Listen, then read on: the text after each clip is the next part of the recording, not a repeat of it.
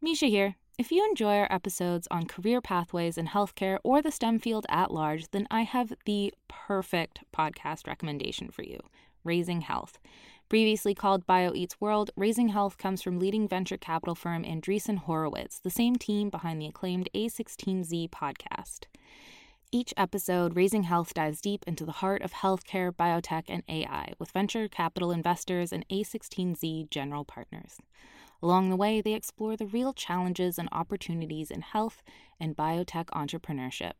So whether you're interested in building a new digital healthcare company or your company is advancing a new, novel medicine, Raising Health sheds light on some of the opportunities and obstacles along the founder's journey. Not to mention, you'll hear raw insights, actionable advice from notable guests like Omada CEO and co-founder Sean Duffy, and AI expert and In Citro CEO Daphne Kohler. Don't miss out. Follow Raising Health on Apple Podcasts, Spotify, or wherever you get your podcasts, and tell them I sent you. This episode is brought to you by Sayer.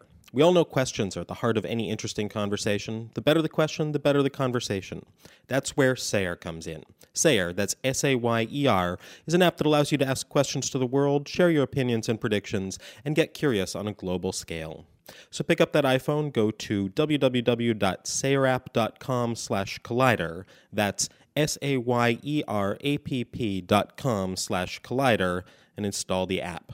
Install Sayer and start questioning everything today. Sayer, you ask, the world answers. A science story, huh? These NYU scientists, I felt right. But I was so And I just thought, well, I had figured it out. It was that golden moment. Because science was on my side.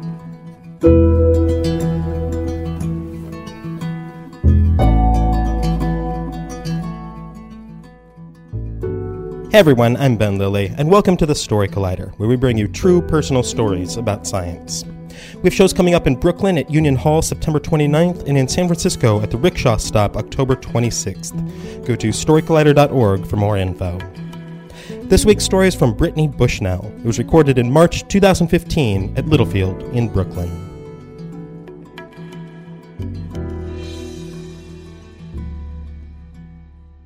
So, I first noticed that something was wrong with me when I didn't hear the person sitting next to me ask me a question.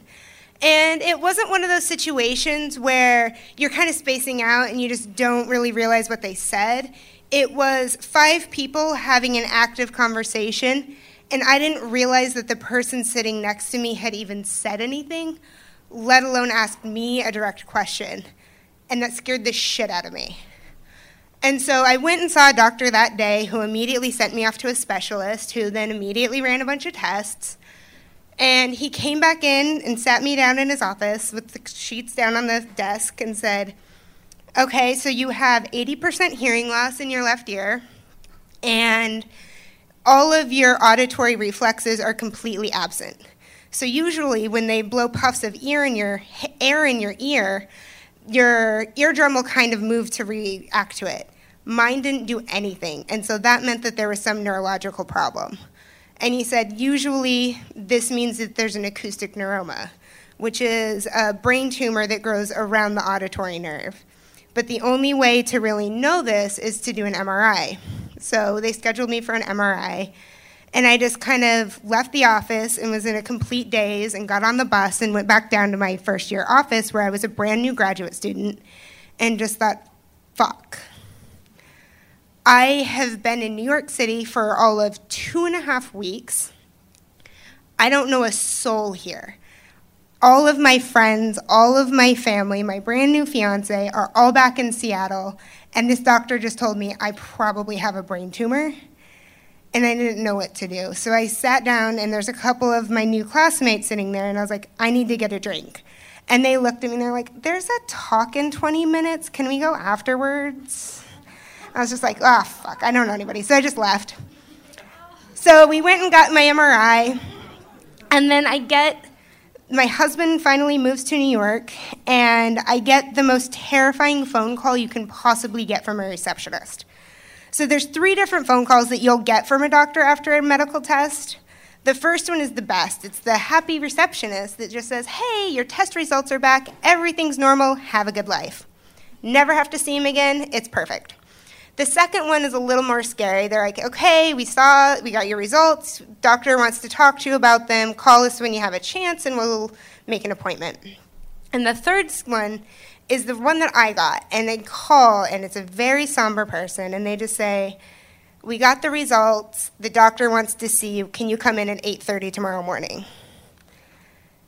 And so we pack up, we get into the doctor's office first thing in the morning, and he pulls up the MRI, and there in the middle of the picture of my brain is a giant white blob. And he's like, you have a tumor, it's about 3.5 centimeters, and I need to refer you to 2 surgeons because I can't handle this. And the first thing I do is I look at him and I say, can I finish my semester? I was like, he just kind of stared at me.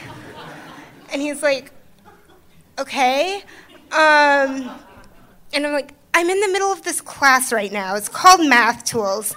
And it's really ruining my life, and I don't ever want to have to take this class again. And so he's like, well, talk to your surgeon. And so then my husband goes to his second day of work and explains to his brand new boss that his wife has a brain tumor and he's going to have to miss some work. And we go and see the surgeons later, and I, again, immediately pose the same question.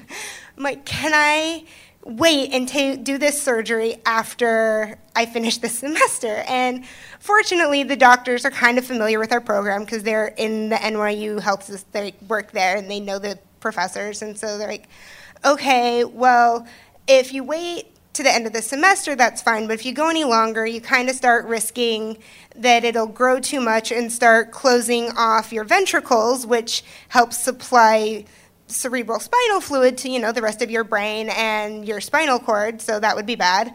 So you can wait till the end of the semester, but after that, we got to get it going. So we agree. I finish up the semester. I pass my math class, never have to take it again. And the rest of the semester just kind of passes in this crazy haze of classes and wedding planning, and Hurricane Sandy happened in the middle, and surgery preparation. And then January 7th, 2013, I finally have the surgery, and I wake up, and I'm in the recovery room, and there's 2 things that I immediately think of. One is, where is my husband? I'm looking around, and it's just me and this nurse typing on a computer, and I look at her, and I'm like, where's my husband? We got married last week, and this is our honeymoon, and he should be here. And she just looks at me, and she's like, you just kicked him out because you wanted to go back to sleep, so he'll come back later. And I was just like, okay. And then the second thing was, the doctors had warned me ahead of time that there's 2 problems that usually come after this surgery. One is the most expected, is that you end up with some balance problems because they go through the vestibular organs, so you kind of lose half of your balance system. And then the second one is that the facial nerve is right next to the auditory and that vestibular nerve, and so you'll end up with some facial numbness. And from what little I understood about the nervous system at the time is that everything that is on one side of the body is in the other side of the brain. And so I woke up expecting that it would be the right side of my face that was numb because Joffrey, which is what I had named my tumor, was on the left side. And so after they cut the little bastard out, I should have numbness on the right side. And I woke up and the left side of my face was numb. And I couldn't put into words to the nurse why this was weird to me. All I could say is I just kept rubbing my face and saying, it's ipsilateral and it's supposed to be contralateral. And again, she just kind of patted my hand and was like, honey, it's okay. The doctor's going to be in a little bit and he'll explain it to you. It's normal. And then the ironic part is that if I hadn't been having brain surgery that day, I would have been taking the first day of a neuroanatomy course with the rest of my classmates. So then when they came to visit me in the hospital, they were like, oh, so you did this nerve, which was going this way, and they kind of were looking at me as a test subject because they're learning about how things normally work, and then all of a sudden they're presented with one of their friends who is not normal anymore. And so later, once I had recovered and relearned how to walk and all those little details, I started coming back around, and they were taking a class where they were learning about the visual vestibular reflexes. So usually when you walk around in the world, your eyes move with you so that you can see everything steady and the whole world doesn't bounce. It took 4 months for that to happen to me. Every single time I would walk down the street, the entire world would move. So it took me a few weeks before I could walk down the street without wanting to vomit and curl into a ball. And so when I came back and things weren't still entirely normal, I remember one of my classmates in particular having me walk down the hall so that he could watch my eyes not move like they should, and then do the follow the finger tricks, but move my head, and my eyes wouldn't move, like they wouldn't do anything normal. So I just became kind of a test dummy.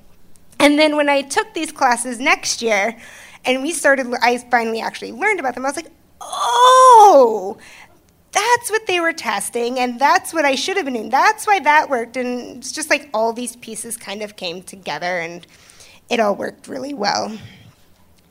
But then, so now it's been about 2.5 years since the surgery, and for the most part, I'm back to normal. I'm completely deaf in my left ear, and when I get really stressed out, my left side of my face starts to tingle, but nothing really that sticks out to me.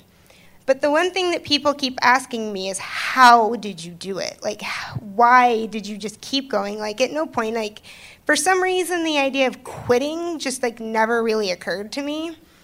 And then this semester, I started teaching undergraduates, and one of the things we were learning about is I was teaching them neuroanatomy. And so I got inspired, and I went back, and I looked at my MRI.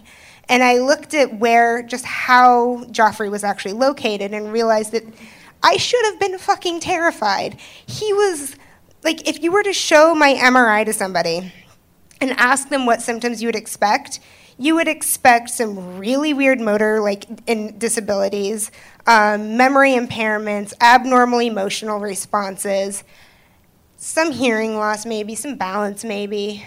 But the only problem I ever had that you could diagnose was some hearing loss. And so it just, astounded me looking at this. I'm like, how is it that even though I have this giant hole in my head and things getting pushed everywhere, I didn't have all these problems? And then I realized, well, maybe the fact that it was pushing against my amygdala might have been part of why the only thing I cared about before surgery was not taking a math test again.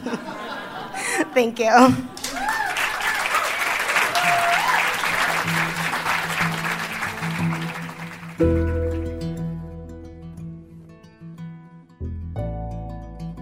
That was Brittany Bushnell. Brittany has a BS in psychology from the University of Washington and is currently working on her PhD in neuroscience at New York University. She is studying the neural basis of amblyopia, a developmental disorder of the visual system. Outside of her work, she takes aerial circus classes and grew up racing BMX bikes with her family. The Story Collider is produced by me, Brian Wecht, Darren Barker, Ari Daniel, Christine Gentry, Skylar Baer, and Liz Neely. The podcast is produced by Rose Eveleth. Additional help from Brooke Williams, Lena Groger, and Justin D'Ambrosio. The theme music is by Ghost. Special thanks to Littlefield for hosting the show, to Heather McKellar and Heather Bowling at Be Brainy NYC for help producing the show, and to Grad School for so often being meta. Thanks for listening.